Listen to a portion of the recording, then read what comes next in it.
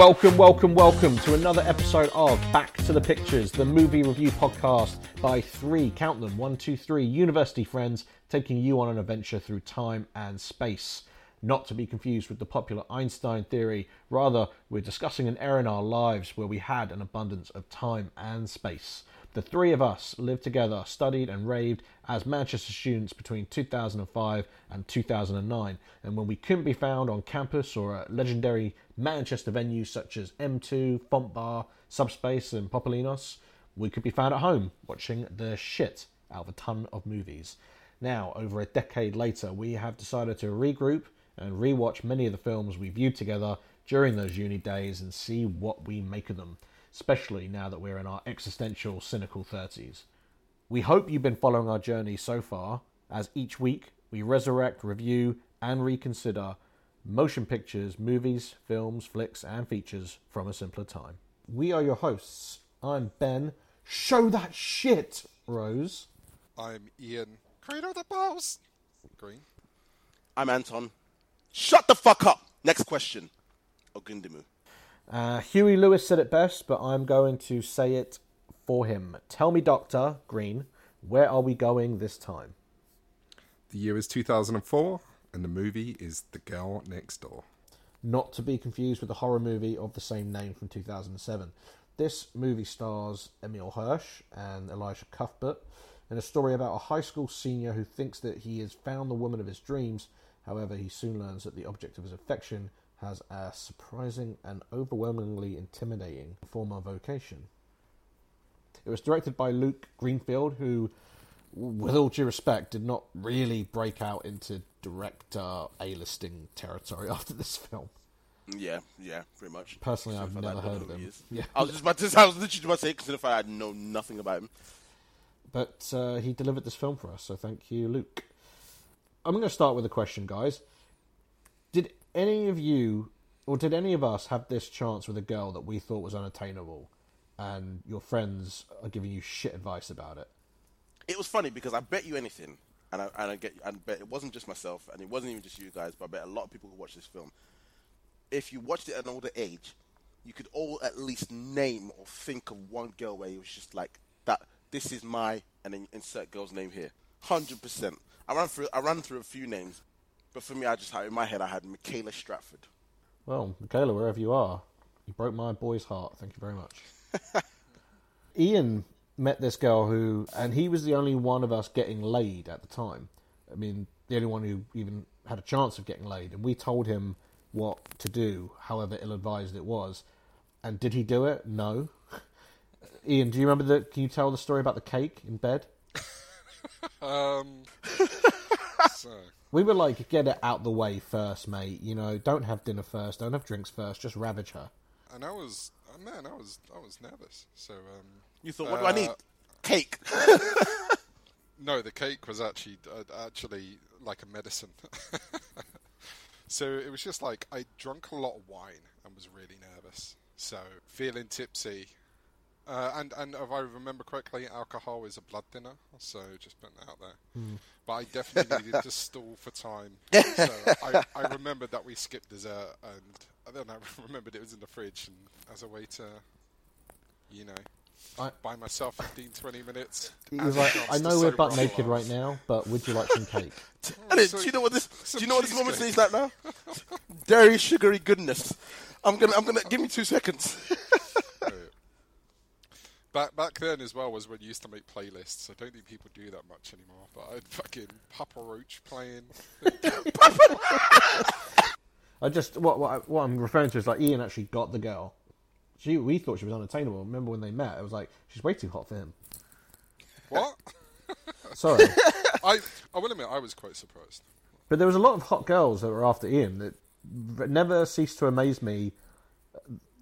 When we found out his obliviousness. Yeah, his obliviousness, and always. The fact that he didn't give a shit. And that was always what was his greatest power with them as well. The fact that he never knew, so he literally just feigned it off like it was nothing. I'll never forget when he had a party around his house. Ian had legendary parties, and there was one girl. I was too shy to invite people to, if you remember correctly. Well, yeah, so I did it for you, and we invited one girl who was probably the hottest girl in the... I mean, it was slim pickings, no offence, Edgeworth School, but it was slim pickings. And, she was the hottest girl, definitely, at least the one who ran in our circles. And she says that she spilt wine down her top, and she's like, Ian, could you come into the bathroom and help me? This is your house. And she pulls him into the bathroom, and me and our friends Chris and whatever, we were just like, that's it, it's done.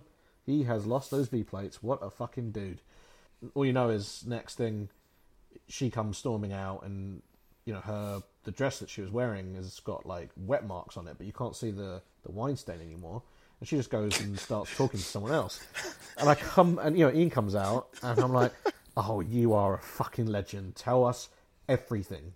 He was like, what, everything? I was like, everything. He's like, okay, well, I started with some bicarb, just to make just a little bit less stubborn. But I applied some white wine because I read somewhere Oh my god, that's freaking brilliant. Can you imagine? She was in there, topless, and he's got his back to her at the sink with these stubborn stains. I'm just glad I didn't pass out. It's so funny because you could just imagine all the sounds, just you like, yeah. And that's him just scrubbing the shit out of that dress. It's coming out. Yes, I'm gonna lose. It's gonna go soon.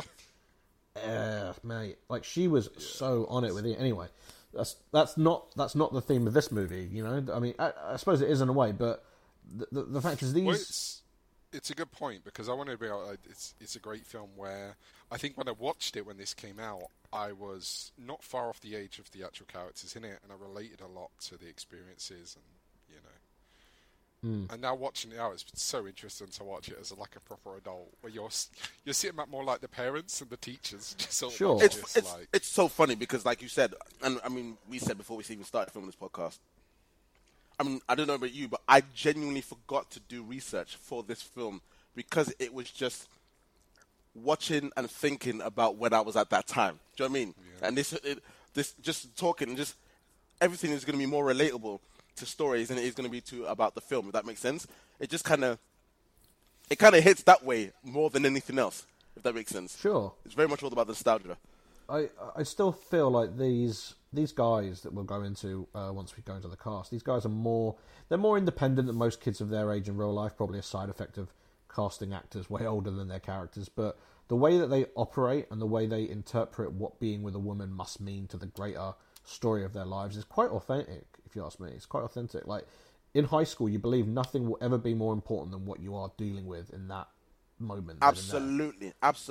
Even though their lives haven't even started. And I find a lot of good teen comedies get that truth right. Yeah. It's so true. It really is. All right, let's roll that trailer. I will always remember. I'll always remember. I will always remember. I will always remember. I will always remember the girl next door. Whoa. Oh my. She's so hot. What channel, dude? Dude, what the?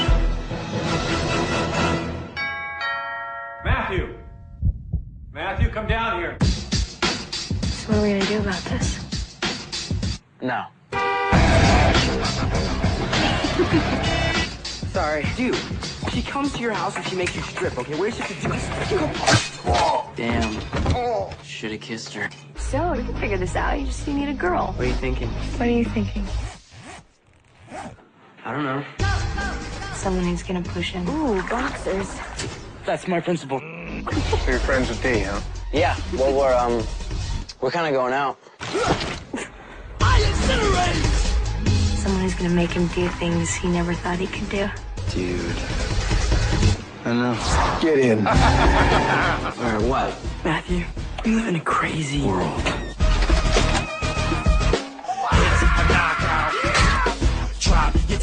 That's not her. Yeah, it is. Cool. Matt, she's a porn star, okay? Dude, what would JFK do? Don't mess this up. Fine. Please, Matt. I just want to let you know you're better than this. Always always know if the juice is worth the squeeze. It means you don't steal my girl unless you're ready to accept the consequences. Things get bad, just bolt, okay? What happened? You got that. There's nothing you can do about it now. Yeah, there is. I'm in.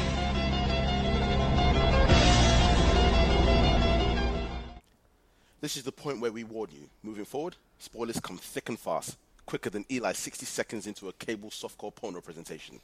So if you want to pause the podcast here, go and watch the movie, then that's cool. Or if you don't mind, let's continue on. Ski ski! All our reviewed movies are rated U. This stands for University Standard. And seeing as students generally have lower standards than most other classes of people, viewer discretion is advised. As always, we start out talking about the cast, and right off the bat, Emil Hirsch, who is Mr. Speed Racer, and sadly, I did not know this, but I learned on my very little research I did for this podcast that in 2015 he was charged with aggravated assault after attacking and strangling a Paramount Pictures executive at a nightclub. Wow. A female called Danielle Bernfield. That's a shame. Hirsch claimed that he did not remember what had happened because he was so smashed at the time. Probably mixing drugs and alcohol, I think he said. Not a great defence, though, is it? Well, he pleaded guilty of misdemeanour assault, but was only sentenced to something like 2 weeks. He actually did jail time. Yeah, he did jail time, and he was also fined a very paltry sum, I think, and I think a few months of probation, probably quite a few hours of community service. He went into rehab after it, and hasn't happened since. Wow. He did Into the Wild as well, didn't he?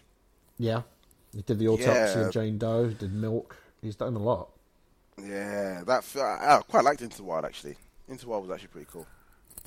What could that movie exec what could they have done or said to him to cause him to try and fucking strangle them in a nightclub? I know he did always seem like quite a chilled. Oh, well, again, this is we're making Girl Next Door 2 and you're not in it. Like what? the guy next door. That's literally me. Eliza Cuthberts. Wow. Kim Bauer. We may need to take some time out for this one. I was really rooting for her to get big. Yeah. I mean, I found her convincing in 24, even though the character was grinding. I think it was less about her performance and more about the writing, making it extremely difficult to like her and believe that so much could happen to just one character in 24 hours. I think here's a funny thing, right? And I'm probably being a little bit... There are people that I will say I'm probably being egregious about it, but she very much strikes me as her story very much strikes me as like very much Marilyn Monroe's kind of story in terms of, yes, it doesn't help that she also looks like her, but just very much that she is that beautiful that there was nothing else to do but typecast her as someone famous for her beauty, if that makes sense. She's intimidatingly beautiful. Like it's obscene. And because of that, she was very much, sorry, you are stuck. Well, it's a shame. Maybe she didn't have the chops to be a leading lady. I hope it's not because she was typecast into just being this unattainable beauty. But the fact is that she remains one of the hottest actresses of all time, if that means anything to anyone, anywhere, ever. I mean, in the mid-2000s? So, she was competing against Jessica Simpson, Paris Hilton. Who was that one from the OC? Something Barton. Oh, Misha Barton. Yeah, J-Lo, Kirsten Dunst, Cameron Diaz. To be honest, in my opinion, none of them hold a candle to her. Yeah, I got me. Like, you still watch her in this film, and when they do the scene where she obviously picks out her clothes and she's just moving in, and you do the scene, and it's just like, God damn. She also is dripping in confidence. Exactly that. Like, there's so many scenes in this where she's just looking at Matt or looking at the camera or just looking at, and it's just, there is no, it's like she's looking at you through the screen, and it's just like, she knows she captured that perfectly with that kind of, almost as much kind of sexual confidence as innocence at the same time. Oh yeah, well. She's adorable as well as being exactly incredibly sexy. Well, also like the scenes where she's at the bottom of the stairs when they first meet in the house, That was intimidating. You know, Jenny was like, she knew she was putting the pressure on. Yeah, And it's but just she's like, always smarter than everyone in the room. Yeah. I just to make everyone aware, it sounds like we're objectifying her, but I promise we're not. We will go into the character details as soon as possible. Just the fact is that I'm only talking from the viewpoint of my 18, 19-year-old self, who was just transfixed by her. Anyway, Timothy Olyphant playing Kelly as the unhinged porn producer. He was brilliant in this. It was absolutely brilliant. Actually brilliant in this. He plays a psychopath in Scream too, and he plays a crazy person in The Crazies. He's just eccentric, so I think here he actually has to come down a peg. Yeah, probably. Yeah. He was big in TV as well. I don't know if you've watched Deadwood. Yeah. I didn't watch it. No, I haven't watched it. He was great in Deadwood and very good in Justified. Yeah, Justified was the one I'm aware of. He very much is kind of that. For me, that the character he plays in Justified is what I kind of remember Timothy Olyphant for. You know, the kind of like almost kind of action. Cowboy? Yeah. Do you know what? That's the perfect way of putting it. That kind of you wouldn't mess with him kind of thing. Yeah. That kind of, or at least he looked like you wouldn't mess with him. You wouldn't mess with him in The Mandalorian either. Yeah. Holy shit. What, you didn't realise that Oh was him? shit! Yeah. No. Oh my god! Yes, of course. Jesus. Yeah. Yeah, No, yeah. I didn't realise he was in Deadwood. That kind of character. That's what I'm talking about. That kind of character. That is him all over. Chris Marquette, criminally underworked. He played bit parts in several mid-2000 favourites of mine, at least, like Freddy vs. Jason. He was the younger brother in Just Friends, which we were just talking about. Yep. But for me, I'll always see him as Eli. This was a career performance. Eli is the ribald, frenetic energy of this whole film. You know that type of casting or that acting style that kind of fits into like Ryan Reynolds. Who is the guy who played? Why can I remember Mr. Fantastic? He did loads of other stuff. He was in War Dogs. He was in Mr. Fantastic in the original? No. In the one with Michael B. Jordan. Michael B. Jordan. Yeah. That's isn't that what's his name? Something Teller. What's his name? Miles Teller. Yeah. Thank you, Miles Teller. That kind of funny, meant to be sidekick yet steals the show kind of character. I mean, Christopher Marquette was like the first one. That is a big statement, Anton, because Miles Teller is in the stratosphere in terms of fame. He is now. Yeah. He is now. But he very much did those type of... Ryan Reynolds was the same. Like, think about it. All these people, all of those type of actors were all kind of side funny parts. And then eventually you're like, oh, crap, those people can act and do quite well. Then they became huge. Ryan Reynolds, Miles Teller. Christopher Marquette, for me, was one of the first ones. What was Miles Teller in that was funny? He was in Whiplash, which was an insanely good performance. He was in The Spectacular Now, which was also like a dramedy, and then he was in Fantastic Four, and then all of a sudden he's in War Dogs and Bleed for This. Have you ever seen Bleed for This? I haven't seen Bleed for This, no. But was it 21? Was it 21 that I saw him in? Oh, 21 and over. Yeah, that is actually 21 and over. Yeah, that's the one I saw him in. Okay, I remember thinking that kind of side funny character. Yeah, 100%. Forgot about that. The only other person that I wanted to bring up, but I know that you guys will want to bring up the guy from the Warriors, but the only other person I wanted to bring up was Paul Dano. Oh, Klitz. Yeah, perhaps the most significant actor to make a name for himself after this film. I mean, fucking hell. Yeah. There Will Be Blood, 12 Years a Slave, Prisoners, and of course the Riddler. Yeah, exactly. I don't say this often, but he is a once-in-a-lifetime actor. He's so understated in this. And it's crazy to think of what he's come, or where he kind of rose to now because of... And like you said, you started his... I mean, like, Klitz barely does anything in this, but I don't know. You can see flashes of the seriousness in him in the film. Well, I know for a fact right now, Ian is working out in his head. He's like, Klitz is the Riddler? What? I've not seen the new Batman. What? Are you smoking. Anton, do you not live with him? How have you not got him to see the Batman? I've seen it twice. There you go. Universe is balanced. So.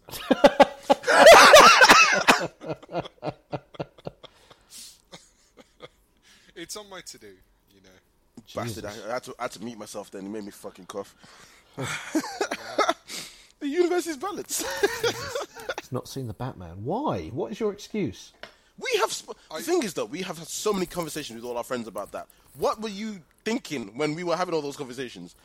Earmuffs. I know. And you love Twilight, so I don't understand why you wouldn't go and see it. The funny thing is, the joke that is, I've seen Twilight, but I've never actually watched the funny thing is, this Batman is literally you. Like, as in, you would love this film. You would literally love it. Also, I suppose one other guy giving a shout out, absolutely loved Alonzo Bowden, who was the security guard in the porn place. A security guard who I didn't even know he worked there. Yeah. I thought he was just some dickhead saying, "Oh, you know cameras." Or like, you don't look like a security guard. For me, what I didn't understand, and this is going to go through the probably the whole film, and we'll talk about it and touch upon it later. But it's like, no press. Yeah, it's okay. I'm in high school. That's better. Go about your way, please, with a camera. Dude, you want to start talking about Olivia Wilde in this? What the fuck? Oh yeah, she was one of the. She's one of the schoolgirls. If you want to start, do you want to start early, getting into how inappropriate the film is, bro? When it comes to teenagers, how old is Danielle? Like, it makes zero sense to me. Okay, I do have a theory on how old she is, but we'll probably get to the plot. Cool, let's go. Just a quick check on the title. It's The Girl Next Door, which is a fairly old colloquial phrase, rarely used this side of the pond. But we all know what it refers to, right? It's a primarily stock character used in comedies or dramas. Yeah, they're usually charming, modest, bang tidy, of course. Perfect girlfriend material. So already just the title plays on expectations, which I like. Yeah, let's dive into the plot. Ambitious high school senior Matthew Kidman has been accepted to Georgetown University, but cannot afford the tuition. As class president, he has raised $25,000 in order to bring a brilliant Cambodian student, Sam Young, to study. I want to bang that dude! Sorry, I had to do it. I'm sorry. But otherwise has found little else memorable about his high school experience.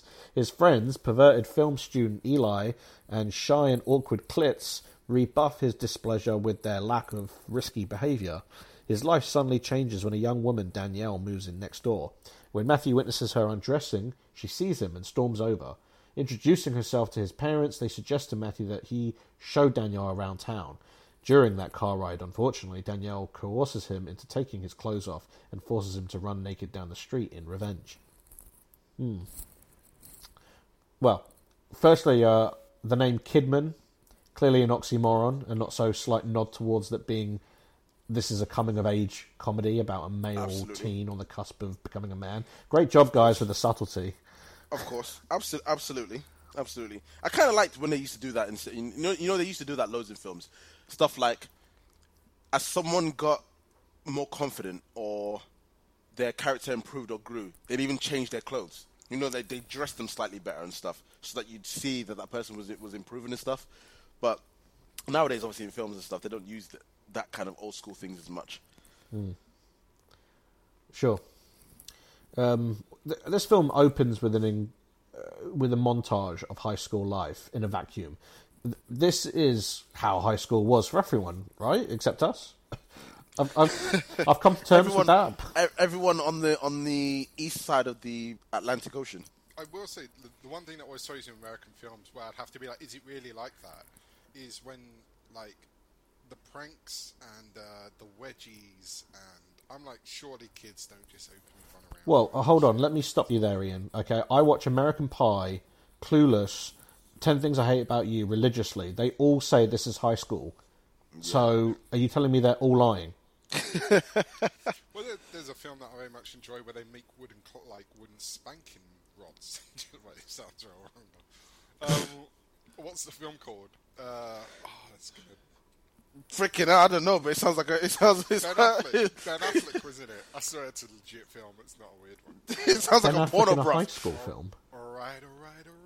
Oh, Dazed and Confused. Dazed and Confused. Oh In shit, that yeah. film, all the seniors like beat up the sophomores, whatever, but they do it with like paddles, and they're only allowed to like spank them. So I think that would be my question: is like, is it actually like that? That's more of a fraternity prank slash. Yeah. What do they call that them? tends to be more college and stuff, doesn't it? Yeah, it's a pledges get We paddled. definitely had like different social groups, and I think we could probably fit in stereotypes, that match the Americans social-wise. But when it comes to that stuff, it's just like no, that didn't really happen. I actually remember our senior prank, if you will, which obviously wasn't a senior prank. It was the sixth form. Well, prank. There was no, they weren't officially titled like in America, but the last week of uni, everyone who had a car, we drove all the cars down and basically ended up having down to the sixth form area, all parked the cars and then basically just had like a car party, if that makes sense. And some of the teachers actually got in on it as well, and were like, "Yeah, they were actually pretty impressed by it." Really? I mean, yeah. Did you, Ian? We didn't do anything for ours, did we? We went on a boat trip on the Thames. It sucked. Hardly anyone went. The thing is, this is my next question was going to be: what are the age of these kids? Is this going from year? No, Americans finish school at 18. We finished school at 16. Right, cool. Because we finished at 16 and had a Thames trip, which was fine. But then, if you remember, in sixth form we actually had alcohol. No, we didn't have. But alcohol. We didn't have. We had to arrange our own dinner because the school wasn't interested at all. Yeah, I always remember, didn't seniors wasn't the 2 years of sixth form wasn't the first year of sixth form, the final year of high school, and then the second year of sixth form was the first year of college for America, wasn't it like that? No. The first year of sixth form is their junior year in high school, and the second year of sixth form is their senior year in high school. Right. So they probably would have been older than 16 then. Yeah, definitely. They'd have been they're 18. Well, they would have been turning 18. They all would have been turning 18, but there's nothing in this film that tells you who's 17 and who's 18. Look, I'm legally obliged to point out that this podcast is not suggesting, nor has any evidence to suggest, that American high schools are a breeding ground for future adult entertainment actors, producers, or directors.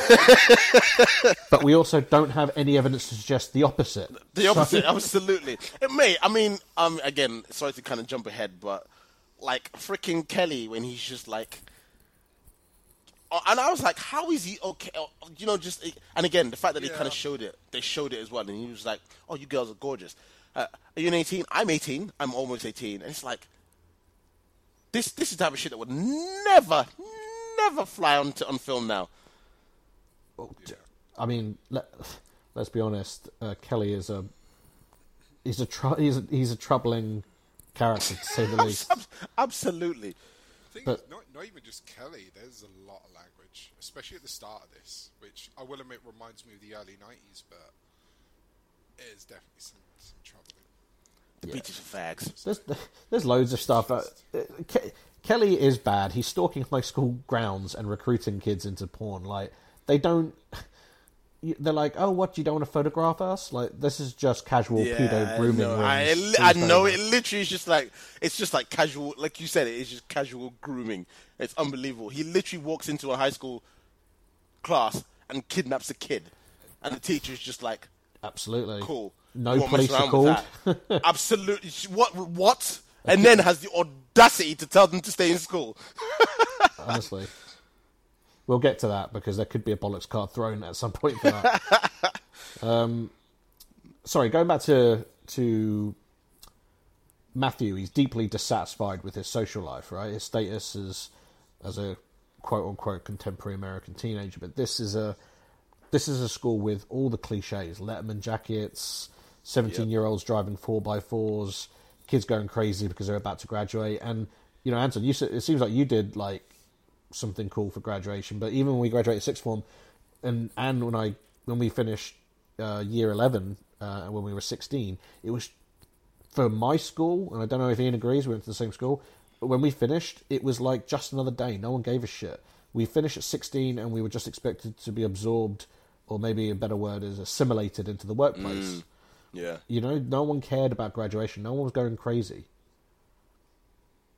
That is kind of crazy when you think about it, because for us, like I said, it was our big... In fact, the prank the year before that, when we were...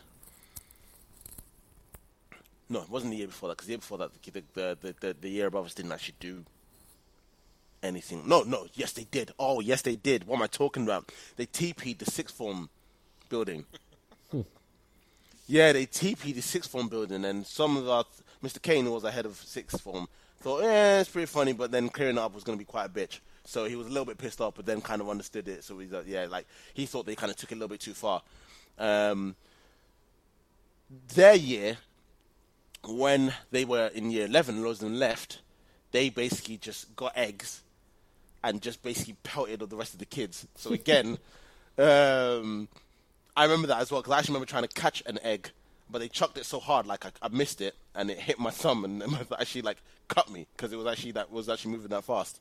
But that was it. So that's why they were quite happy about our one, where there was no destruction, there was no damage. It was disruptive, but it was disruptive at the end of the day. Like, we did it in like the last 2-3 hours, where it didn't really matter anyway. So they, like, Mr. King was he was actually kind of proud of that particular year. But so there was always kind of something, but it was never, I don't know, school prank, inflatable pig, wedgie in some poor kids. Do you know what I mean? Yeah, nothing on the scale. It was never GBH, basically, or assault, or paedophilia. I'm just intrigued by the American culture and fascination with graduations. You know, because in the UK it's so we're reserved by nature. It's our that's part of what makes you British. 100%. Like, no one gives a shit about that kind of stuff. So Matthew's a student body president, which is big in the States. I think the UK equivalent is like head prefect. Well, he's student council president, isn't he? So that's head of student council. Is that like head of student union? Yeah, pretty much. It's a big thing. Well, so yeah, he's big in the game, and you can see that part of what drives him is not that he wants to be such a superstar, that it's almost expected of him. I mean, right from the beginning, I think the question that's asked of the audience is this what he wants, or is this the side effect of being a son of the parents and the parents' friends that they hang around with? I mean, they are all stuffy as fuck. No wonder it's rubbed off on him at school. Yeah. They're all puritanical, having these conversations where none of them want to talk about sex. None of them want to talk about what teenagers are really experiencing, pretending like they were never teenagers themselves. Just very strict and censorious attitude. In a weird way, I think that's probably one of the big things, and obviously, again, this is to kind of cut ahead, but I think that's probably one of the big themes about this particular film. It's one of the big themes about this film, that almost it's shied away from. And if you were just open about it and just spoke about it, it could actually be quite educational. All the conversations that happen with adults in this film act like adults do not understand that their children are going to grow up and have sex. Yeah. This film, at the beginning, you see that Matthew does a lot for the school. I think a really hilarious part is bringing in a Cambodian kid who is a celebrity in waiting, as all these kids seem to get a kick out of him. You better cure cancer, kid. Funny enough, today 25k is not much. Today you could use that. You could probably use Indiegogo or GoFundMe. Yeah, exactly. And raise that money in minutes. Yeah, exactly. I think what the film tries to say is he's raising money to bring this Cambodian kid to America, but can't afford to go to Georgetown himself. Oh, I never thought about that. Yeah, it's a good way of getting us to sympathise with him. Yeah, definitely. Interesting. And it kind of shows though. Well, I never realised how poor he was, or like what the difference was between what he's earning. I never thought that he couldn't afford to go to Georgetown, just because of the size of his fucking house. Oh, mate, that's average. It's different. Yeah, his house is but average. I was like, the only thing that made me think like, oh, he hasn't got a lot of money was his car. Other than that, I was like, dude seems loaded. Don't know what the problem is. But... Yeah, that is pretty much a standard house in America. But at the same time, standard costs for college in America are just unbelievable. You either send your kid to college or you eat. So yeah, Matthew, he daydreams about skipping school and heading out with all the cool kids. And we get that crazy dream sequence where he's being chased by a cop. Can we please talk about how great that scene is? Lauren jumped out of her seat. Can I just say, if you pause the film at 9 minutes and 53 seconds, this is how much I love this scene. If you pause the screen at 9 minutes and 53 seconds, you see the head explode before it even hits the windshield. There is a gust of blood that releases from his head before it even goes through the windshield. You can then pause slowly and just skip forward at like half a second as the head connects with the glass, then shatters. It is one of the greatest, like the way they incorporated that from nowhere, it was just unbelievable. I love that scene. I wonder what the Motion Picture Association of America said when they saw that. They probably did it knowing that like violence has to be on the screen for more than like a split second in order for it to be an 18 or a 15 or whatever. Because like that was brutal. That was crazy. Absolutely nuts. And I really didn't. I thought the film was going a completely different direction until I realised he was dreaming. Yeah, it's I forgot. Sorry, Ian. So go ahead. It was relatable because I think when I was young I was always nervous of doing stuff, especially doing things in the wrong, and that's the kind of fantasies that you would sort of go to. You take things just to exploding a policeman's worst case head. scenario. Absolutely, as a kid, you just think worst case scenario. So I forgot about it. So when I watched it, for 2 seconds, I was just like, wait, where is this going? I thought the girl next door was going to end up being like his cellmate. Oh, absolutely! Oh, it's such a good scene. Yeah. It just comes from nowhere. So we meet the tripod. The tripod is Matthew and his friends Klitz and Eli. Eli gets a little bit of backstory after we find out that he wants to be a film director, but we don't know much about Klitz. Who would you say you were most like at that age, out of the three of them? That is a great question. I think Klitz, probably. Yeah, Ian, you were definitely Klitz. I've seen your schlong, it's massive. Boom. I think I could be like Eli at that age, but with one big difference, that I respected boundaries. Or other people's boundaries, I should say. Yeah. For me, probably if I had to choose one again, it would be the same Eli, but just nowhere near as into the porn and the. Oh no, I'm with him. To be fair, the brashness, probably yes. I probably did have elements of that, but again within reason, because my dad would just whoop my ass. But that kind of forwardness. Yeah. In a weird way, although because here's the funny thing, Eli is actually quite. It's almost like a shield for Eli. You know what I mean? Like it's a front, really. He's actually quite as timid as the rest of them, but just hides it. Yeah. Until he doesn't hide it. I don't think Matthew probably comes across as the least authentic character. I don't know many Matthews. I think it's more the fact that he. I knew quite a few Matthews in terms of the fact that they were very much kind of straight-laced, straight A's, but then they kind of wanted to break out from that stereotype. I'm not sure. I mean, I was an in-betweener. I'd say that I could be Eli and then I could not. Like, sometimes I could be Klitz. I don't know. Yeah. 100% wasn't. I was an in-betweener, definitely. What would you say, Ian, about who would I have been?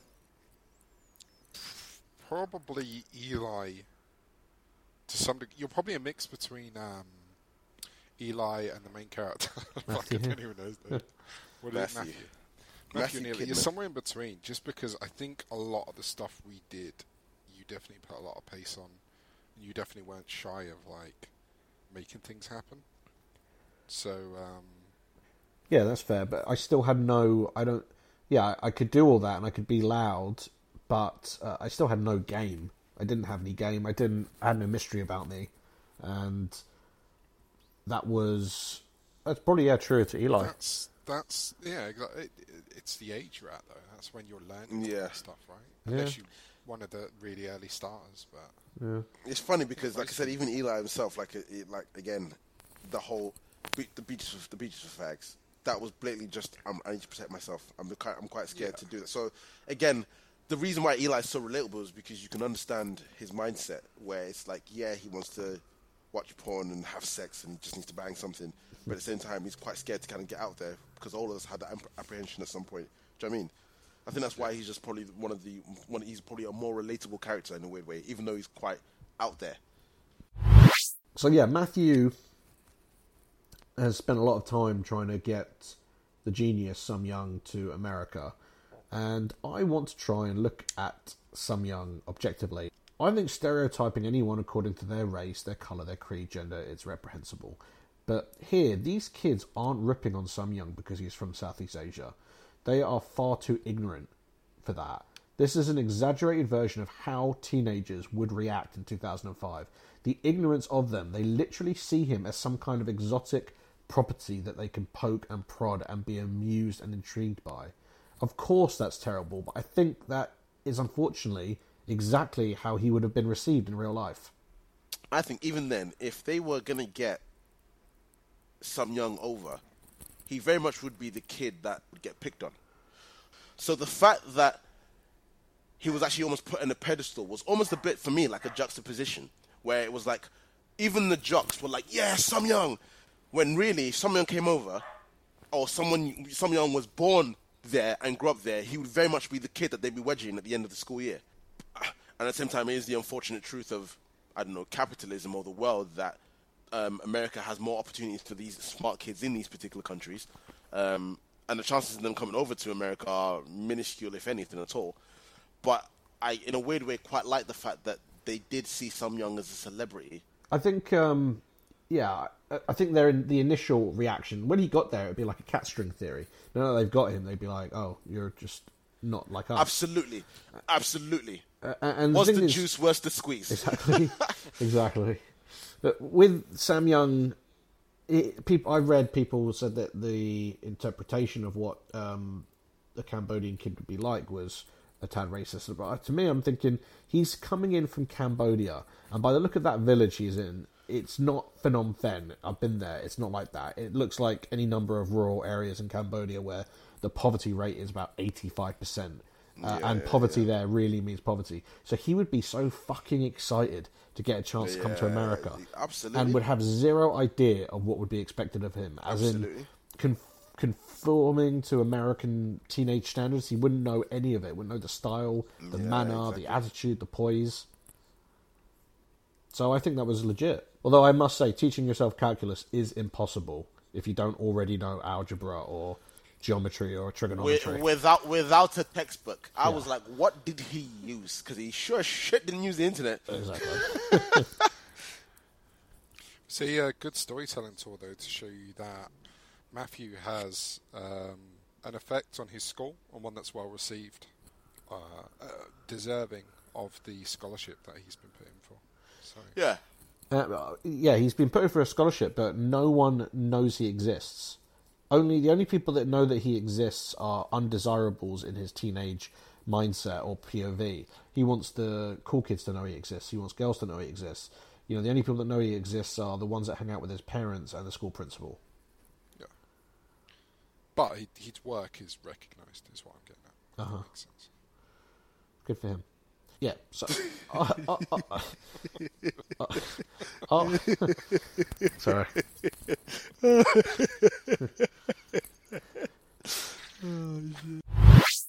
This whole thing, the girl next door's moved in. Matthew's been sneaking a peek at her like any 17-year-old horny teenage pervert would. And she's now come to his house. She's seen him, of course. The parents are none the wiser. She says she'd like to be shown around town, so Matthew takes her, and then she is able to manipulate him into taking off his clothes and running naked through the street. Let's see what the next passage reveals. So, Matthew and Danielle bond through a series of flirtatious dares. At a raucous party thrown by a classmate, Matthew finally finds the courage to kiss Danielle. The following day, Matthew's reverie is shattered when Eli informs him that Danielle is a former adult film actress. At 17 years old, could one of the hottest, and I mean that in two distinct ways, porn stars in your atmosphere have moved in next door to you and you not instantly recognise her? Yeah. I've got to say yeah on that one. Yeah, I can't say yeah. In that day, yeah. I know Yeah, this was a porn microcosm star. in time where the internet wasn't entrenched, but things were still regional and you might not know about something because social media hadn't got big. There was, when I used to work in Asda, there was actually a porn star who used to come in who I had no idea. Saw her God, I think it what? was every Tuesday night. She'd come What? in at about 9:30. I'd notice her, but I had no idea she was a porn star, and it wasn't until one time someone... Yeah, we're not pointed talking it about out. Babe Station here. Yeah, but this, if I remember, the internet back in the times of this wasn't that huge. This was Yeah. like when you were downloading from fucking... I don't even remember what it was. BitTorrent, bro. Right. LimeWire. And then Morpheus. LimeWire as well. LimeWire, Morpheus, Frostwire. Frostwire. Yeah. I mean, these are all things I've never heard of. Before he finds out she's a porn star, obviously he's enjoying her. It feels good when you have someone pushing you outside of your comfort zone, Yeah, someone who sees yeah. the potential in you, yeah. but is on a completely different stratosphere of you both, psychologically and socially. It's happened to me exactly one time, but it's something that is only good for a certain period of your life. Once you become who you're meant to be, it becomes more about finding the one who shares those ideals. Yeah. But that's youth for you. Yeah. Like, me and Lauren don't push each other outside our comfort zones because we fell for each other's comfort zones. Comfort zones, exactly. Yeah. We're happy with our zone. But when you're young, you're afraid of living as much as you are afraid of dying. And I remember that time, Ian, remember that time we were in Bournemouth for the weekend, but had to go back on Sunday for a sociology study group? This was during A-levels. You told me about this, yeah. So you remember the girl I met on the bus Yeah. when we were on our way into town, and she invited me to a party at hers that Sunday night. We were flirting, she touched my leg, she was the fittest girl I'd ever seen. I didn't go. I went back to school. I felt bad for letting... I felt I'd be letting myself down if I didn't turn up for class. Mm-hmm. Well, to quote the do you movie, remember- I didn't go with it. Do you remember what the guy running the lesson said to you when you told him that? You know, if I was you, I'd have stayed. I can't offer you anything like that. Absolutely brilliant. Mr. Reed. This girl was like, "Oh, I'm meeting my friends in town tonight. It's for my friend's birthday, but I really want to get to know you a bit more. You should come. You and your friend should come to my house tomorrow." And I just bottled it. I just completely thought, "No, I've got." That was a Matthew Kidman moment, 100%. I think we've all had times like that.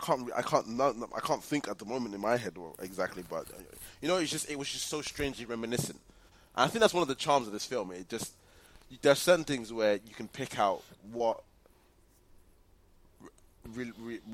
relates to you, even if there aren't parts that, even if it wasn't the whole film. Do you know what I mean? I think what this film does right off the bat, which is one of the reasons why I like it and one of the reasons why I'm going to praise it, there's a small tinkering with the formula here. Usually it takes the whole movie to find out what... When in a rom-com or any kind of romance film, it usually takes the movie to find out what the guy needs to do to get the girl. But here, he gets the girl in the first act, but now must understand why he got her in the first place. Yeah. It's a really good twist on the... it's usually someone chasing a girl for a whole film, and she doesn't realise that she likes him until the very end, and then they all live happily ever after.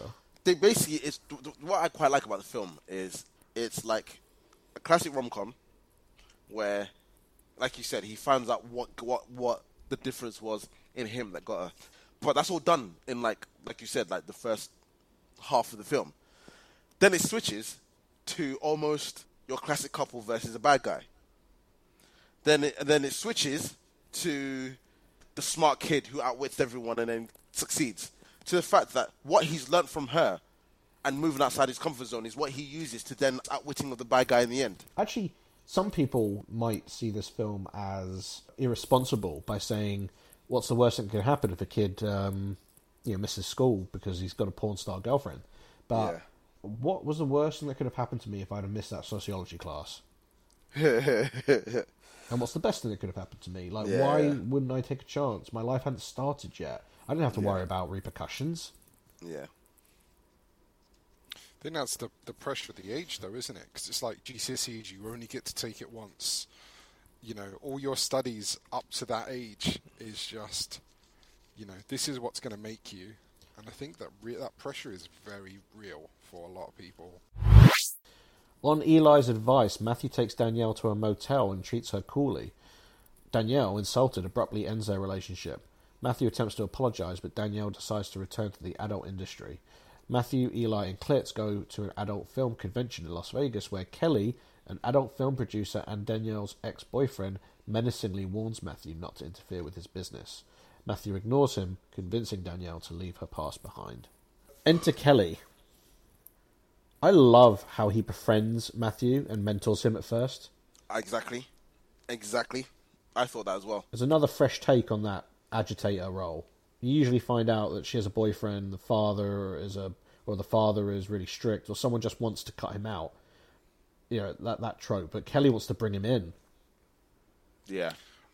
I think it goes to show how well Kelly is at controlling people, and you can tell that that's what he does. That is his job.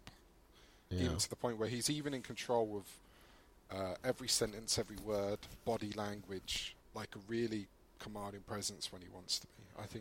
I agree. I mean, that's an astute observation. But I'm not trying to be a Kelly apologist or wishing for him to be in my life in any way. But I kind of wish somebody had come along and told me you're doing it all fucking wrong. You know, you're too nice, too predictable. You need a little bit of mystery, a bit of edge. You don't get a lot of mentors like that at that age. I mean, you could have an older brother. I have an older brother, and he's cool as hell. But he was a gentleman. Yeah. And my mum was concerned with me and my brother being gentlemen first. You know, upstanding, courteous, warm, because that's what she wanted at her age, not what girls were looking for at my age. So at this age, my go-to would have been pitifully predictable, you know, by the book, pedestrian. And Kelly's trying to tell him that. There's a theme that runs through this film, and it's probably the biggest theme that runs through the film, that not everyone and everything is what it seems. That is the theme through absolutely everything. Klitz, quiet as hell, gigantic penis. Hugo looks like the bad guy. Basically, like almost looks like the bad guy, Godfather or something. Ends up being quite best reasonable business partner. Yeah. Kelly, perfect example. Looks like the psychotic, raging ex-boyfriend, porn star directing sycophant, but actually ends up being, like he says, like Matthew says at the end, the student advisor. Look, there's more than one way to do things. Danielle, porn star who actually has the heart of gold. Matthew, who your all-American good standard boy, and then realizes his journey is about finding what is in him that isn't the obvious, and the fact that he actually does have it in him to be able to stand for what he believes and loves. Everything is all about that. Do you know what I mean? And that's the kind of the running theme through the whole film.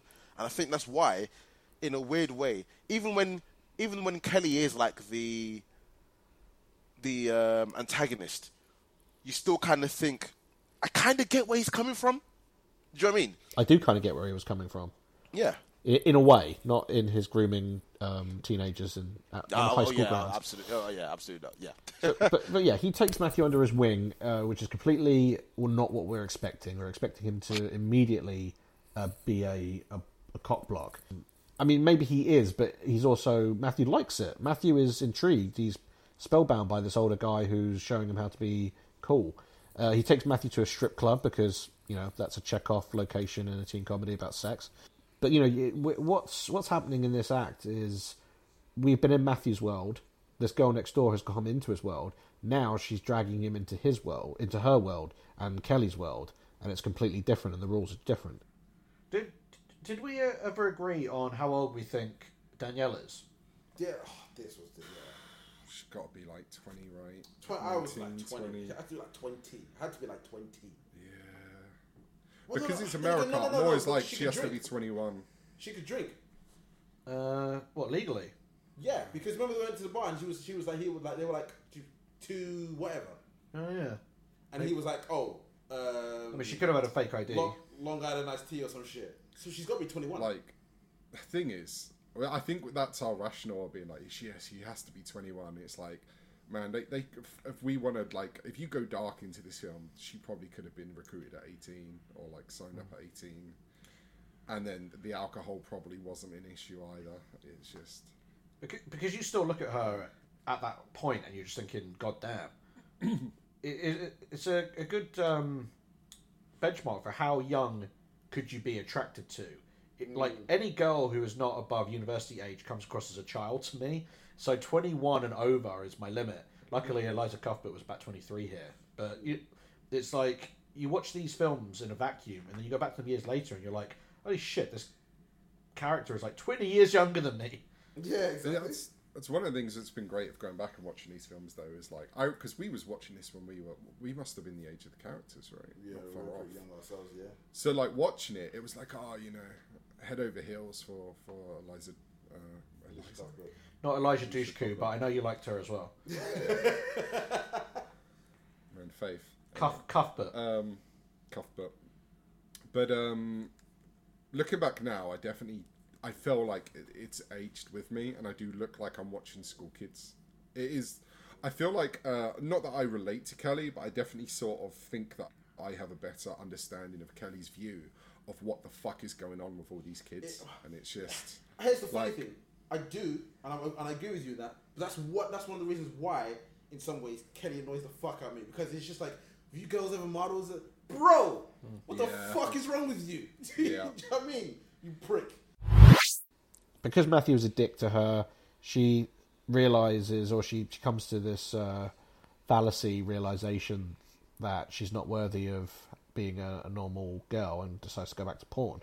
I mean, she's obviously flip-flopping, because she quit porn really quickly and then decided to go back to it really quickly, just because one kid that she's known for 5 minutes, thought she was a slag.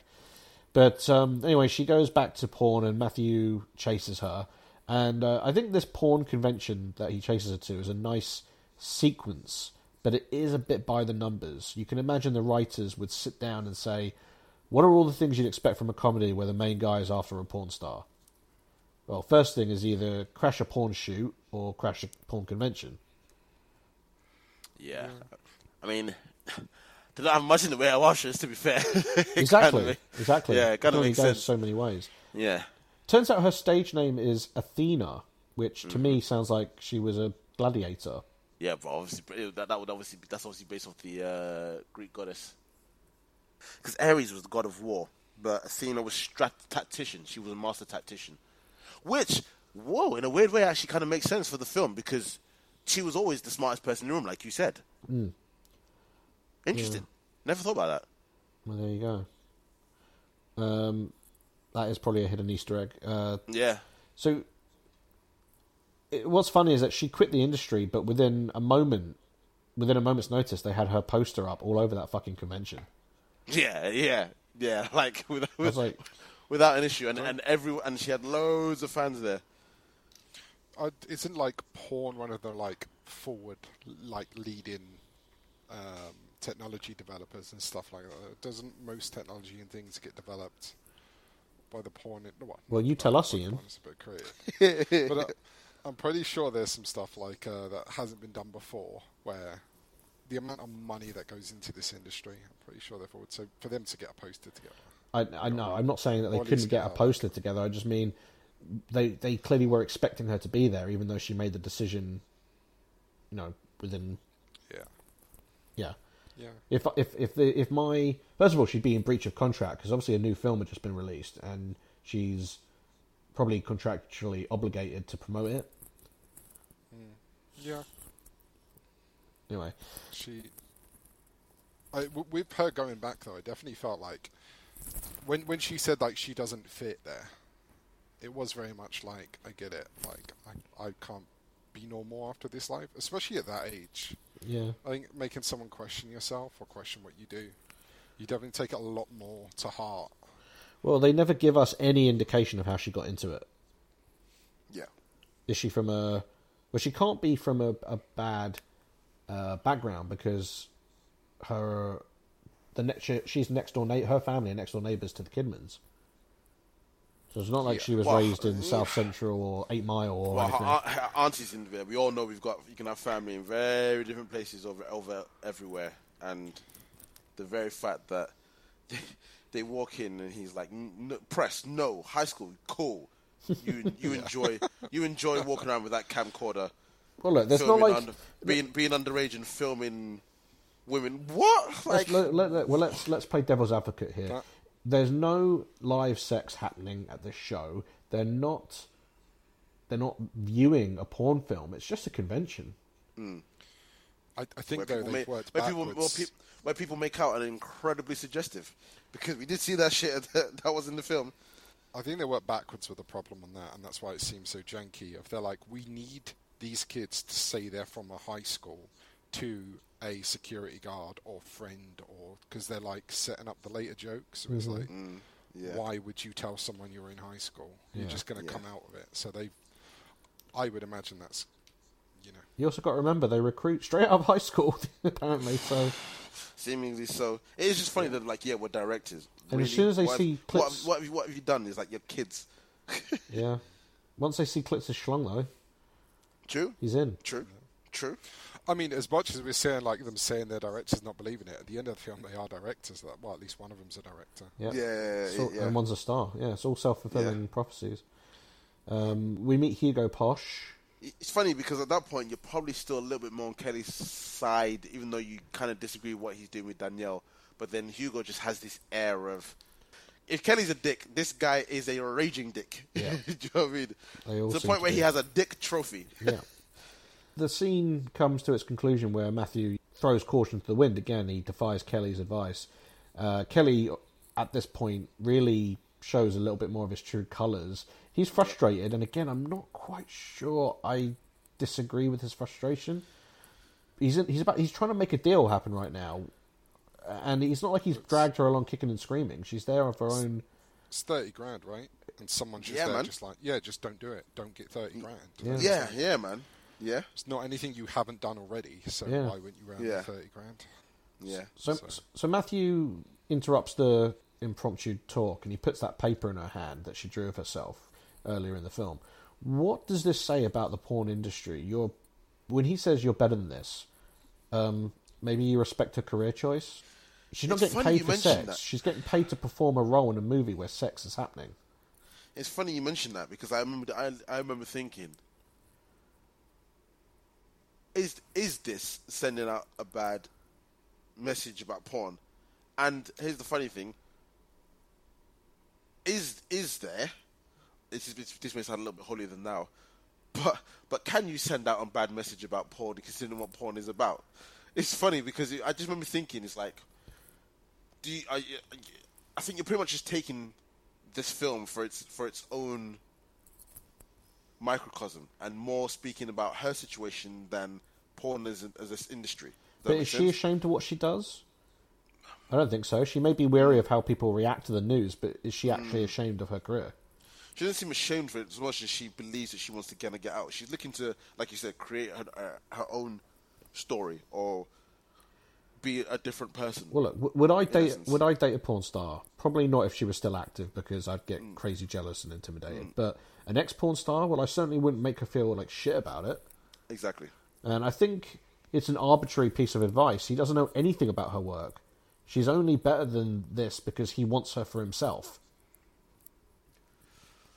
Yeah, it's an interesting one, because, again, you can tell that the fact that she left it meant, like you said, she wasn't necessarily kind of ashamed of it, but at the same time did want to blaze her own path, and it wasn't with porn. So he knows that now, and is well aware of that. And yes, it is obviously motivated by the fact that he wants her for himself, but at the same time, what about people that make legitimate Hollywood films where there is unsimulated sex scenes? Well, that's not porn, though, is it? But it's only not porn because we say it's not porn. It's still penises and vaginas, and it's happening on the screen. You know, like, what I'm saying is that porn has a stigma attached to it, of course, but it's legal and it's a profession, and you maybe not go up to the girl that you profess to love and say, you're a skank for doing this. It's funny because, like I said, it's one of those things where if you look at it from a deeper meaning, it's like, are you talking about the porn industry? Like, you literally have to just kind of take it for just that film because, again, in my opinion, it would be wrong to disrespect. What about a stripper? Industry on that. Obviously, a stripper is not selling her body for sex, but then neither's a porn star. But she is stripping. She's getting her boobs out for money. She's getting her kit off and enticing people as a job. Is that something that should be looked down upon? Or, you know, a lot of strippers, as we know strippers, do it because it's good money and they're actually paying for their hugely expensive education. I think it's one of those things where, like I said, I don't think it is more about their situation. That was it's very much a microcosm. It's not a message board as to the porn industry itself. It's very much because let's face it, at the end of the day, porn quite literally saved the day. You go, mate, porn has made that guy a don. You know, this movie suggests that porn is low end and it's a grubby industry, but the influence the porn industry has had on technology is incredible. Yeah. So, I know, loads of development, especially, video and stuff like that. I think they've done 3D, HD. I haven't even defined certain elements of the way, media has been released. Didn't they kill off Betamax? Was that right? It killed off Betamax. What? Yeah. Basically, we wouldn't have... VHSs would never have taken off like they did if it wasn't for the porn industry. Fucking hell. Yeah, and the internet is... Porn owns the internet. Let's just say it as I swear I remember seeing a statistic isn't it a third of everything on the internet is porn? Absolutely. Something egregious like that. In 2001, there was about 70,000 adult websites in existence. Today, there are 4.2 million in the US alone. Jesus Christ. What? It's insane when you got stuff like apps and all that being used now. So people making money off OnlyFans. So all you need is a phone and an app. Yeah, pretty much. In essence, and yes, unfortunately, it is through objectification. And to be fair, there's a lot to be said now for the fact that how many of them actually coming through are now becoming almost kind of porn and kind of media moguls in their own right, like Lisa Ann, for example, where the women are obviously completely outpay the men, and it's the only industry where that happens. And yes, through objectification, and obviously in terms of kind of the people at the top, that maybe the majority may be men, but even now a lot of women are kind of coming through, representing themselves more and representing more of what from the other angle and the other lens as well. So it's weird how it's probably the most forward industry in terms of gender pay and the gap than any other as well. There's no denying that, and I think people hate to admit that. Exactly. One of the big changes is because I'm sure before, porn actors probably, I imagine, you have to do it through a director or a company to get paid. But now it's as soon as you get out there and you can contact your fans or have that interaction, it must just be there's so much more money in people just Twitch. That I don't know what the porn version of Twitch is, but there must be one where it's people just give money to you directly. I'm sure they absolutely kill it. OnlyFans is the huge one. People make I just read that a former Emmerdale actress gets $700K a year stripping on OnlyFans. It's absolutely really? OnlyFans. Loads of people would. You know, another thing about the innovation aspect is that we wouldn't have online payments if it weren't for the X-rated movie business. Really? What? It started the whole thing. Yeah, I believe it. No one would invest in the technology, and then people on porn sites were really hammering for discrete payments because you couldn't really, if you sent in a check or if you go to your bank and set up a payment. Exactly. Like to set up a standing order, please. Discrete payment for guzzling sluts. Oh no! Weekly, please. Not monthly. Did we ever agree on how old we think Danielle is? Yeah, this was the. She's got to be 20, right? 20. I was 20. I had to be 20. I had to be 20. Yeah. Well, because it's America. I'm always she has drink. To be 21. She could drink. What, legally? Yeah, because remember they went to the bar and they were 2 whatever. Oh yeah. And he was like, oh, I mean, she could have had a fake ID. Long Island iced tea or some shit. So she's got to be 21. Like, the thing is, well, I think that's our rationale of being like, yes, he has to be 21. It's like, man, they if we wanted, like, if you go dark into this film, she probably could have been recruited at 18 or like signed up at 18, and then the alcohol probably wasn't an issue either. It's just because you still look at her at that point and you're just thinking, God damn. It's a good benchmark for how young could you be attracted to. Like, any girl who is not above university age comes across as a child to me. So 21 and over is my limit. Luckily, Eliza Cuthbert was about 23 here. But it's like, you watch these films in a vacuum, and then you go back to them years later, and you're like, holy shit, this character is like 20 years younger than me.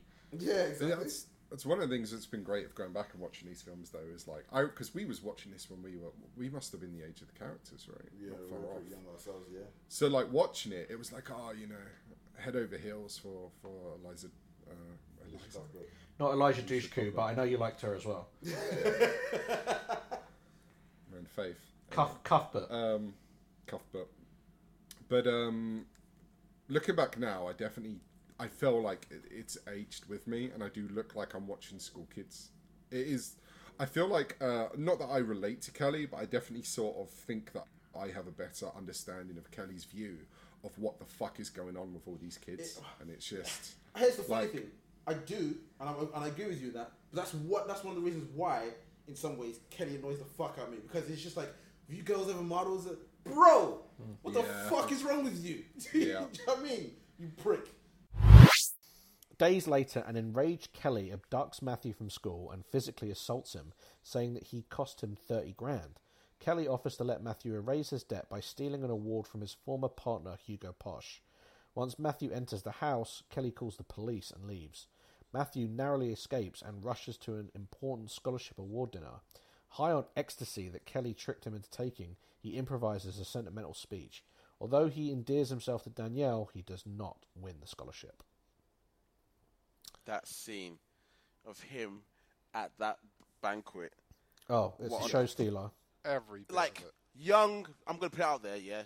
Like young Leonardo DiCaprio. Yeah, maybe. 100%. He nailed, like, I know Emil Hirsch can act and stuff, but to flip and just be like, he nailed it. I love you, Clitzy. I love you so much. I mean, when he's like, and I can't quote JFK, can I, Brian? Can I, Ryan? Well, it's like, I love the, can't speak a foreign language. And I can't quote JFK now. It's so well done. Isn't there a bit where he's like, where they say hello, and he's like, It's just everything. It's the dancing. When he's looking at that tie, and he just rubs on it. It's so well done. When It's he pushes that old unbelievable. lady away. Yeah. Off screen. Man, here's the big papa. It's so good to see you. That scene killed me. This whole thing, though, is full of a load of adults looking at a kid being like, he's definitely on ecstasy. Yeah. I reckon a good, like, Yo, 60-70% of this room's like, this. I'm really enjoying the film, I'm enjoying this podcast, but I'm throwing a bollocks card. For exactly what Anton said at the beginning. A kid was just abducted from a classroom. Yeah. To be fair, we could give a lot of bollocks to this film. And Yeah, but that one just takes the cake. That one is, yeah. I mean, he literally walks into the egregious. classroom and just abducts the kid, and it's just like, mate, APB out on that bitch, 100%. You know what I mean? APB, that's the word I was looking for. Straight up, mate. Like, what the fuck? Yeah, man. I mean, Kelly is an arsehole.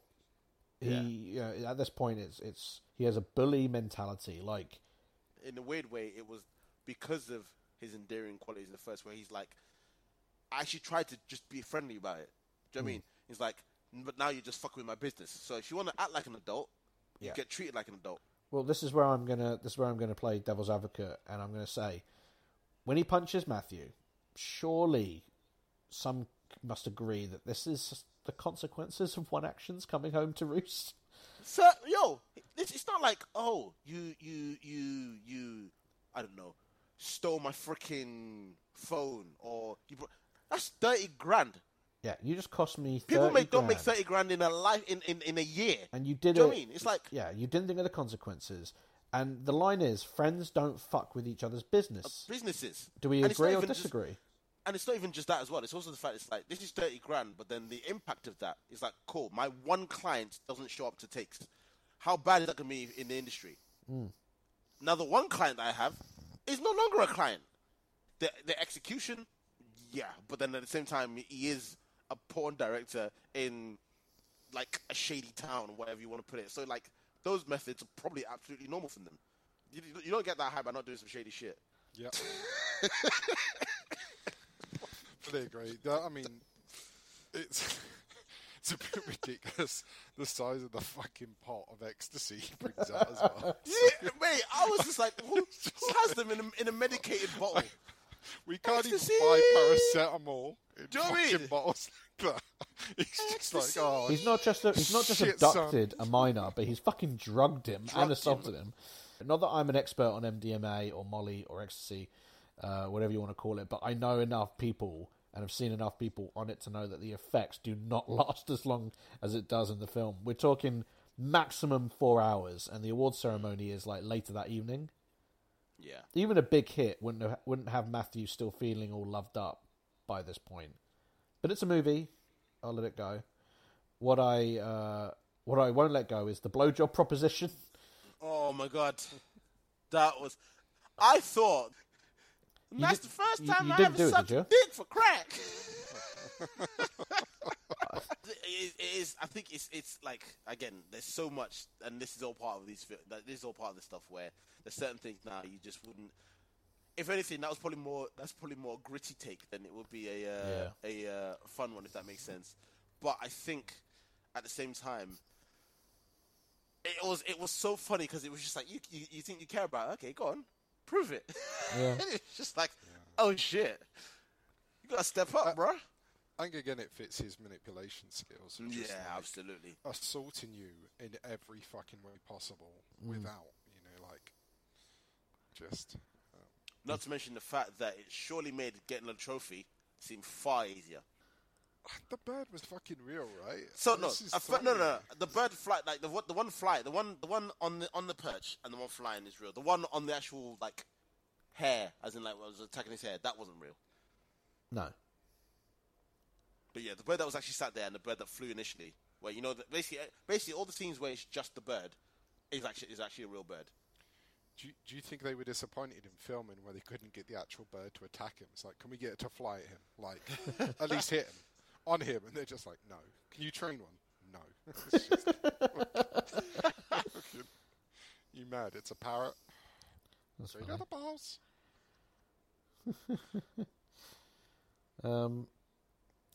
Yeah, so he steals it's all a ruse, of course. He's being set up by Kelly. Was that really... Did Kelly have to go that elaborate to do that? It's kind of deep. It is like, I was like, yo, fucking hell. I mean, you don't get your money back, but it's kind of deep. It's a weird one. I think I've got a bollocks card in the brewing, and this is all part of it and related. But I do think that this plan was just a little bit too shabby for him, where it just gets undone so fucking quickly, if you know what I mean. Yeah. All of the crimes, everything he's doing. Doesn't make sense. And the fact that he's fucked up and high on ecstasy, the kid who's never touched drugs and never done anything, I'm pretty sure it would all go against, Kelly. Kelly exacts further revenge by posing as Matthew's student advisor and stealing the money raised for Sam Young. Matthew fears that he will be implicated in the fraud. He turns to Danielle for help, and she calls Hugo posh. They agree to make a pornographic film on prom night with Danielle's former colleagues and Matthew's classmates as actors. Eli directs the production, and when no one is able to perform an important scene, Klitz finds the confidence to undertake it. They celebrate the successful shoot. Matthew and Danielle have sex for the first time. My bollocks card is coming out with Kelly in the bank. Okay. Like, that's just jail time. Like, he's like, is the juice worth the squeeze? I'm like, you're walking into a bank with everyone who knows who the fuck you are if they really look into it, and you're just going to take the cash from the teller. Let's say this all went sour. the money doesn't go back on Monday. That bank teller's like, this man pretended to be student services, took 30k out of this school's account. Right, how do we find him? Well, here's his name and here's the industry he works in. Well, no. So this is the part where it was funny because I remember Matt obviously talking to the teller like, "Yeah, they're going to go in trouble," and he's like, she's like, "I'm not going to go down for some." Blah, blah. I was like, "That is 100% all on the teller. She would get absolutely fucked. The whole jail time did not thing. ask for ID. Fucking bollocks. Who the fuck walks up to a bank and been like, "Oh, hey, Mr. Salinger," pretending to be the fucking principal, and she just goes, "Yeah, you're Mr. Salinger because I met you one fucking time. Cool. Here's 25 fucking grand. Shut up." That teller would have been murked. Absolutely. No one else would have got in trouble. No one. It literally would have been all on the teller. All of it.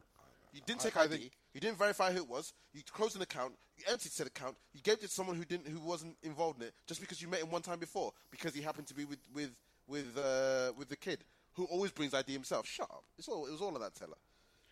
I agree she's fully in the wrong, but I do think to me, Kelly was looking at jail time for doing that and would have easily been caught, and he would have. Oh yeah, obviously, in terms of fraud, yes, he definitely would. But at the same time, if he just decided to just completely go on the run and they couldn't find him, what the hell is Matty going to do? Because the only person who would have reported him really was Matt.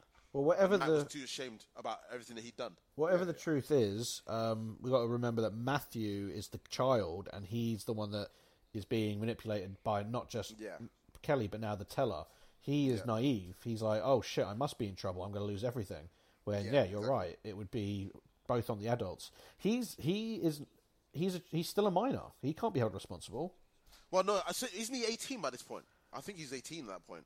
I suppose in Hollywood land he would have to be because they show him having sex. Yeah, he's 18. At one point he actually mentions being 18. I still don't think as a school student he would be held primarily responsible. I mean, the way I look at it is the school got robbed, and they're like, "Well, who robbed it? Kelly." Well, yeah, but then who brought him? But who brought him there the first time and actually said it was Matt. Right. It's sort of, again from a manipulation perspective, completely understand. But that's exactly why banks have particular things in place to ensure that shit like that doesn't happen. Yeah, mate, it's all on the fucking teller. 2005 2004 was like the Wild West, Anton. You know, like it was a lawless time. Absolutely. I think for me, I thought Kelly was smarter than this, and the juice wasn't worth the squeeze for this kind of heist. You fucking love that quote, don't you? The juice wasn't worth the squeeze. I think at this point, the movie takes the Ocean's 11 approach to unraveling the story. We don't know the plan. We hear Matthew suggesting the plan to the tripod, but not the specifics. We know the porn stars are going to be utilised somehow. We know Hugo's on board in some capacity. But the fun is the reveal of the plot / heist, and I think it was the right move to keep this movie interesting. Because if the third act was just, we need to raise 30k or the unhinged porn producer is going to kill me, it wouldn't have been good. If the third act was simply even, we need to make a porno to get out of the porno business, I think it would have been too on the nose. I think going the route where we're not actually sure what's happening, or we think we know what's happening, but it's not what's happening. That's exactly what Ocean's 11 does. Yeah, I think it was smart. I think this movie is smart. It was very well done. And again, it goes back to, and I will keep saying it harks back to the not everything is what it seems. Yeah. Oh, we need porn people. Cool. To the point where Kelly himself, one of the provisos of not everything is what they seem, falls for it himself. Plays a video assuming it's going to be a porn video. Yeah. No, it's actually about education. And the funny thing is, they actually harken back to it originally when he's first talking about Danielle, when he's taking her to the motel, and they're playing that sex education movie with Bob, who is like, I went to prom and had sex, and now I can't have fun. And they're just like, what the fuck is this? What kind of crappy sex education video is this? Okay, well, look, going back, Anton, I think you hit the nail on the head when throughout this whole podcast, you've said, with this movie, with this script, things aren't as they seem. And I think a lot of the professional critics, shit on the movie because of the crude subject matter, but the script and the director make the right choices. For the most part. I haven't thrown out Bollocks card. And to be fair, I kind of feel like I should throw out Bollocks card. because again, like I said, it was all good, and I'm glad it worked out well. But that fairy tale ending was exactly that, a fucking fairy tale. Not on your motherfucking life. We haven't got there yet. Oh, true. Good point. We haven't got to end yet. So yeah. Anton's prematurely ejaculated all over this podcast. No, absolutely. I've got in early. I'm excited. But yeah, the end of this section of the film sees Matthew attend the prom with Danielle while Eli and Klitz are covertly arranging this porn shoot. So this, to me, is the funniest bit in the film, where Eli is running with everyone, and one of the runners or the stagehands falls over, and like he goes, "No pain, take the pain." I just couldn't stop laughing. I've seen it before again and again. It's so funny when he just like smashes the equipment as he drops to the floor. Eli shines in these end scenes. Absolutely shines in these end scenes. He kills it. This whole routine is all about like the fucking energy he brings to it, and how many times he has to do it as well. Like, when he's like, "You're strong, you're firm, but you have a secret. Show it to me." It's like... He's brilliant. Eli is brilliant in the end scene. And that's the funny thing, again, because, again, you're assuming every kid is 18. Yeah. And you don't, there is no way that all of them are. You couldn't assume that. They have to all be 18. Yeah. They have to all, like, I'm assuming, like I said, it will be a case of the fact that they've turned 18 for the majority. But, yeah, it's just, It really does not deep matter. Down, it could even be why they rejected. I know it was getting revenge, like, sorry, it looks like the party's full, but really, that kid could have been 17. So he's like, yeah, but they go with him anyway. They try and do it with him anyway. It's just he has failure. But it really does not matter how good an idea Matthew had in doing this. If any of those high schoolers are under 18, they're fucked. And even if they are over 18, they're high schoolers. Yeah. It's not good for the high school. So, again, like you said, it's... If they have to have chaperones at this prom, then they shouldn't be having sex in front of a camera at this prom. I'm sorry. It's funny, like I said, because again, it will eventually get thrown out, but I'll do it at the very end of the. Actually, no. To be fair, because maybe it's not the end. Maybe it is more this bit, and maybe I'll just throw the bollocks card out now, because it is literally just so for the fact that you've used real kids, like the video showed real kids at prom. Did all those kids sign waivers? True. Did the school sign a waiver being like, yeah, do you know what? Yeah, that's fine. You use our students and our we use our students as part of that, because fair enough, it is the case that maybe they didn't actually put the school's name in there, so they didn't put Westboro School in it. But you could see those kids' faces, and those kids can all be like, yeah, we all went to fucking Westboro. And then fucking Salinger is looking at jail time because he's fucking let kids film a sex education video at school. Like, come on now. Do you know what I mean? Like, come the fuck on. Like, as great as I want it to be, and I love it, that's why I'm chucking the fucking bollocks out right now. That is fucking bullshit. No, I think you're justified. I can't. Come on now. It's ridiculous. All right. I agree. Well, the next morning, Eli calls Matthew, informing him that the tape has been stolen. Matthew enters his house to find Kelly in possession of the tape, talking with his parents and principal. Kelly demands Matthew's half of the eventual profits. When Matthew refuses, Kelly plays the tape for the group, who are surprised to find that Matthew and his friends have made a modern sex education film. Hugo, Posh, and Matthew make millions, and Posh pays for Sam Young's trip. Eli becomes a successful filmmaker. Klitz attends college and is pleased to learn that his classmates revel at his scene in the film, and Matthew attends Georgetown, bringing Danielle with him. All's well that ends well. Kelly's still out 30 grand, isn't he? Again, I'm sorry. I didn't want to do a separate bollocks card, but I'm going to have to do another fucking one for this. As much as I love this film, as another bollocks card. It's just... How long... What was the time scale? How have you made a film, published it, marketed it, sold it, made millions, had enough... in one summer? Enrolled in Georgetown. Enrolled in Georgetown. And then you send the guy that you fucked over Cubans. And my man's like, safe. Cool. Fuck off. He's still down fucking 30 grand sitting in his shitty studio while Matt's a fucking millionaire. I'm Get assuming lost. I'm assuming Matthew paid him with the money he made from the set. He better fucking had. Well, the guy stole 25k, so he's only down 5k. Good fucking point. I didn't think about that. Good fucking point. I didn't think about that. But how Kelly, it does kind of fall off a cliff in the last 10 minutes. How Kelly found out about the film and where it would be, and stole the tape. Yeah, is anyone's guess. I'm suggesting that there was probably a mole, maybe one of the stars, or one of those three dickheads. I don't know, but okay, he found it, and yeah, the way that it all transpires within like seemingly over a summer, because as you say, he'd be enrolling in school at college the next term. It doesn't make any sense. Oh, and I found one line that hasn't aged well. When they ask Summer, or what's her name, when did you lose your virginity? 10. Oh dear. Wow. Who thought that was a good idea to put in? Wow, man. Come on. 10. That's bad. As if you aren't perpetuating some porn stereotypes right there. Yeah. Fuck me. No, and it's bad because she's the ditzy one. Exactly. That's bad. Shit. That shit is not good. Yeah.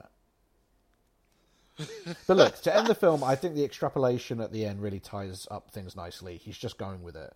And boom, and film's over. Never have to see a sequel. Never want to know anything else that happens in his life. Absolutely. It's done.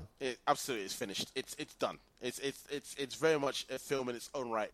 There's a beginning, there's a story, there's an end, and it ends. And it's a feel-good film. You know, the guy gets a perfect 100%. 10. She loves him immediately and unconditionally. Okay. It shouldn't hold up, but it does for me. Maybe the 17-year-old in me still likes to live vicariously through Matthew, but that's what silly teen comedies are all about. They exist for a reason, because teenagers can relate, and if not relate, then they can fantasize. Yeah. I mean, it's funny because, like I said, it's purely the adult mind. I remember watching that the first time, obviously when we watched it, and thinking, "Shit, what an ending!" Like, yo, they turned that shit around, yeah. And then you grow up as an adult, and you're just like, "What the actual hell?" I'm glad things worked out, but what the actual hell? I just imagine, and I think Ian hit the nail on the head. You think as an adult, you just think, I don't have any kids, but I'm like, cool. There's a sex education tape running around, and my kids are at prom, and they're on that tape. What's the fuck? I'm suing the shit out of this. Bro, Westboro, I'm taking your ass to town. Some dude is driving around in a BMW Z4 now because of my fucking kid. Get lost. You give me some money. Going back to, I'm going to go back to saying some nice things. Like, most films like this will sort of gestate inside the parameters of a parasocial relationship where there's a guy that loves a girl. The girl doesn't know he exists up until some point where she falls in love with him irresistibly. Not here, right? Danielle was into him straight away in this film, and it's refreshing. It lets the film focus on other things. And I'm just thinking, like, you know me, I love writing. Always trying to think of a decent logline. A logline is a sentence that tells you what the film is. And this film is exactly what Hollywood would have and probably still is looking for. It's the promise of the premise. High school senior falls in love for the first time with a girl next door, but things get wild after he learns that she's a porn star. I mean, right there, you've got the protagonist, high schooler. The inciting incident meets the girl of his dreams. He's got the goal to win her over, and then the central conflict, well, she's a porn star. What are you going to do? Yeah. It's exactly where the story is set, because it's in the title, amongst high schoolers, and it will likely spill out hilariously into the porn industry. A complete juxtaposition of two worlds colliding, all in one sentence. Is it stupid? Sure. Is it unlikely? Definitely. Does it work on an entertaining level? Fuck yes, it does. Yeah, 100%. These log lines in these films are all based on what ifs, and in comedy it can be just as powerful in a comedic sense than if it's a straight drama. You know, straight drama is what if an amateur boxer from Philly got a shot at the world heavyweight champion, right? This is exactly the same as, and that won an Oscar. This is exactly the same. What if the girl next door, the most beautiful girl you've ever seen, is a porn star? Yeah. Like, I don't understand why comedies like this get massacred so much, just because it appears so far-fetched. I think, like I said, it's posing a dramatic question. Absolutely. The whole point of films, the whole point of films in general and everything is to tell stories that would take you outside of the norm. Like I said, this is, in a weird way, the weirdly relatable thing about this is also the thing that is weirdly unrelatable about it, which is why you can't help but pose yourself the question: what if I was in that position? That's the most powerful thing about this film. What if I was in that position? Do you know what I mean? And it's like you said, for what it is, we're not looking for the grandiose Magna Carta meaning of life here. We're just like, yo, if you had a cool girl sitting next to you and she happened to be a porn star, what would you do? Mm-hmm. And you're in high school. Yeah. Do you know what I mean? It's just, it literally is that. So like I said, you can take it from that. The only thing, like I said, because this is obviously what we do as part of the podcast, in terms of whether or not things hold up, for me, the only thing is just the plan at the end, which, again, at the time, and even now, I have an appreciation for it. I love that there was a turnaround. But then when you think about the actual outcome and actually how they did it, it is just like, yo, that is probably the worst thing to ever happen. Her just being a normal porn star would have made far more just normal sense. I'd say for me, as a teen comedy of its day, with more heart than you'd expect from a film of its nature,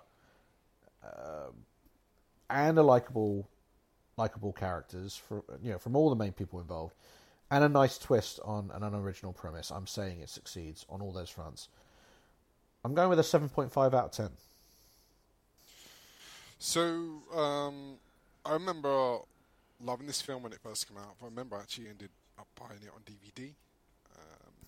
It was something I watched many, many, many times over and over. It fits into my category of just real, like, carefree films you can just kind of throw on, like Dazed and Confused and Tower Records. Yeah. Films like that. Watching it, I think it was easy to relate to. You absolutely nailed that it's something you can sit back and, as being around that age, around 2021, I think it was when this came out, you really can connect emotionally with there's this amazing girl, like, all the fantasies of things going wrong, things going right, the sort of shock of being in that position and, wanting to make the most of it. All of that draws in with the film. However, rewatching it, definitely don't think it's aged well at all. I think there's a lot of language in the film that you won't see in any films these days, even though I do remember the 90s being a little bit like that. I think, as well, watching it 20 years later, 15 years later, whatever it is, I definitely feel more like the adults in the film. I definitely feel like it's more like Kelly's side, where you're looking in just like, these are just kids and they have no idea what the fuck they're doing. Overall, I'm going to give the film a 6.5. Okay, then. That's fair. So that's 21.5 altogether. However, there was a cascade of bollocks cards thrown. Absolutely. Well, it was the right movie. This is a porno. It's so bollocks true. everywhere. I think it's correct me if I'm wrong, but this is good for the number 2 on the all-time most bollocks cards thrown in a single review. The first being, of course, Superman Returns. This had a grand total of 4 bollocks cards, 2 by Anton, 1 by me, 1 by Ian. So, and Superman Returns had 7. Well, Superman does have the bollocks of 7 men. So. True. So that means that it chops down the score to 17.5 out of 30. So the score of 17.5 puts The Girl Next Door right into 6th place. Okay, so we've got Superman Returns at rock bottom with 8 out of 30. The Girl Next Door now sits right above Superman Returns, 17.5. Then in 5th place, Training Day, 22.5 out of 30. Snatch with 23. Hot Fuzz is in 3rd place, 24.5. 300 is still in 2nd place at 25 out of 30. And The Departed reigns supreme with 26 out of 30. I can't get over Training Day being so low. there's 300. I mean, I don't get me wrong. I like 300, but still, I have no sympathy. I mean, if you look at the stats, leave it to loves Spartans. 300. No prisoners, no mercy. For me, you are the Jedi Council from all three of from the prequel trilogy films. You were clouded by the dark side. You didn't see it coming. Ian is the Senate. That meme. Honor the Carnier. That was actually really fucking good. Activate Order 300.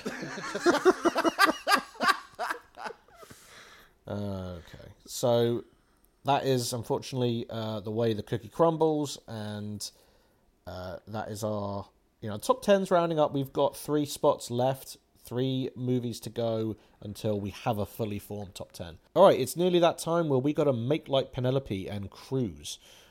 But before we do, let's find out what movie we are going to review next. Hopefully by now you know the drill. We've established the rules. We have labelled a bunch of MP3 sound bites from 1 to 40. And I ask Ian or Anton to pick a random number, and we reveal what movie it is by playing the clip. And a surprise for both us and you, the listeners. So without further ado, Ian, this week, would you like to give me a random number? Number 2, please. I can't remember the last time anyone did a high number. What if you pick number 40? What might it be?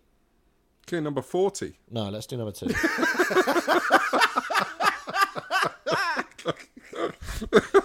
Oh, brilliant. Are we ready? We're good. 3, 2, 1. Let's reveal that movie. You want it? Look, I'm Allegra Cole, the woman of your dreams. Green eyes are limpid pools of desire. Now show me the magic, Albert. Well, Show me the magic. oh, I'm showing you the magic. You don't come the whole 100. I come 10. You don't go the whole 100. Yeah. My mouth was open, Albert. You overeat, son of a... Oh, man. it took me a That's second Hitch, there. right? Yeah, it's Hitch. It took me a while, actually. I was like, Will Smith, he's chatting up someone. Wait, that sounds like a bloke. So next week, it's off to the world of seduction and pickup artists and slaps to the face, because it's Will Smith's Hitch. He actually slapped someone in this as well. I'm just saying. He does. It's Wow. it's gonna be It was triggering. a foreboding. I'm gonna have to issue a trigger warning before next week's episode. Oh wow. Okay. Well, Hitch. I'm looking forward to it. I haven't seen it since then. Haven't seen it since we watched it. That takes care of all the business. It's all about thanking my co-hosts, and I'm going to start with Anton. Thank you so much. Do it for me! For me! For me! And Ian. You're right, I think the juice was worth the squeeze overall with that film. It was alright. Very nicely done. I like it. I like it. And that's it from me as well. And remember, your futures hasn't been written yet. No one's has. Your next picture is whatever you make it. So make it a good one.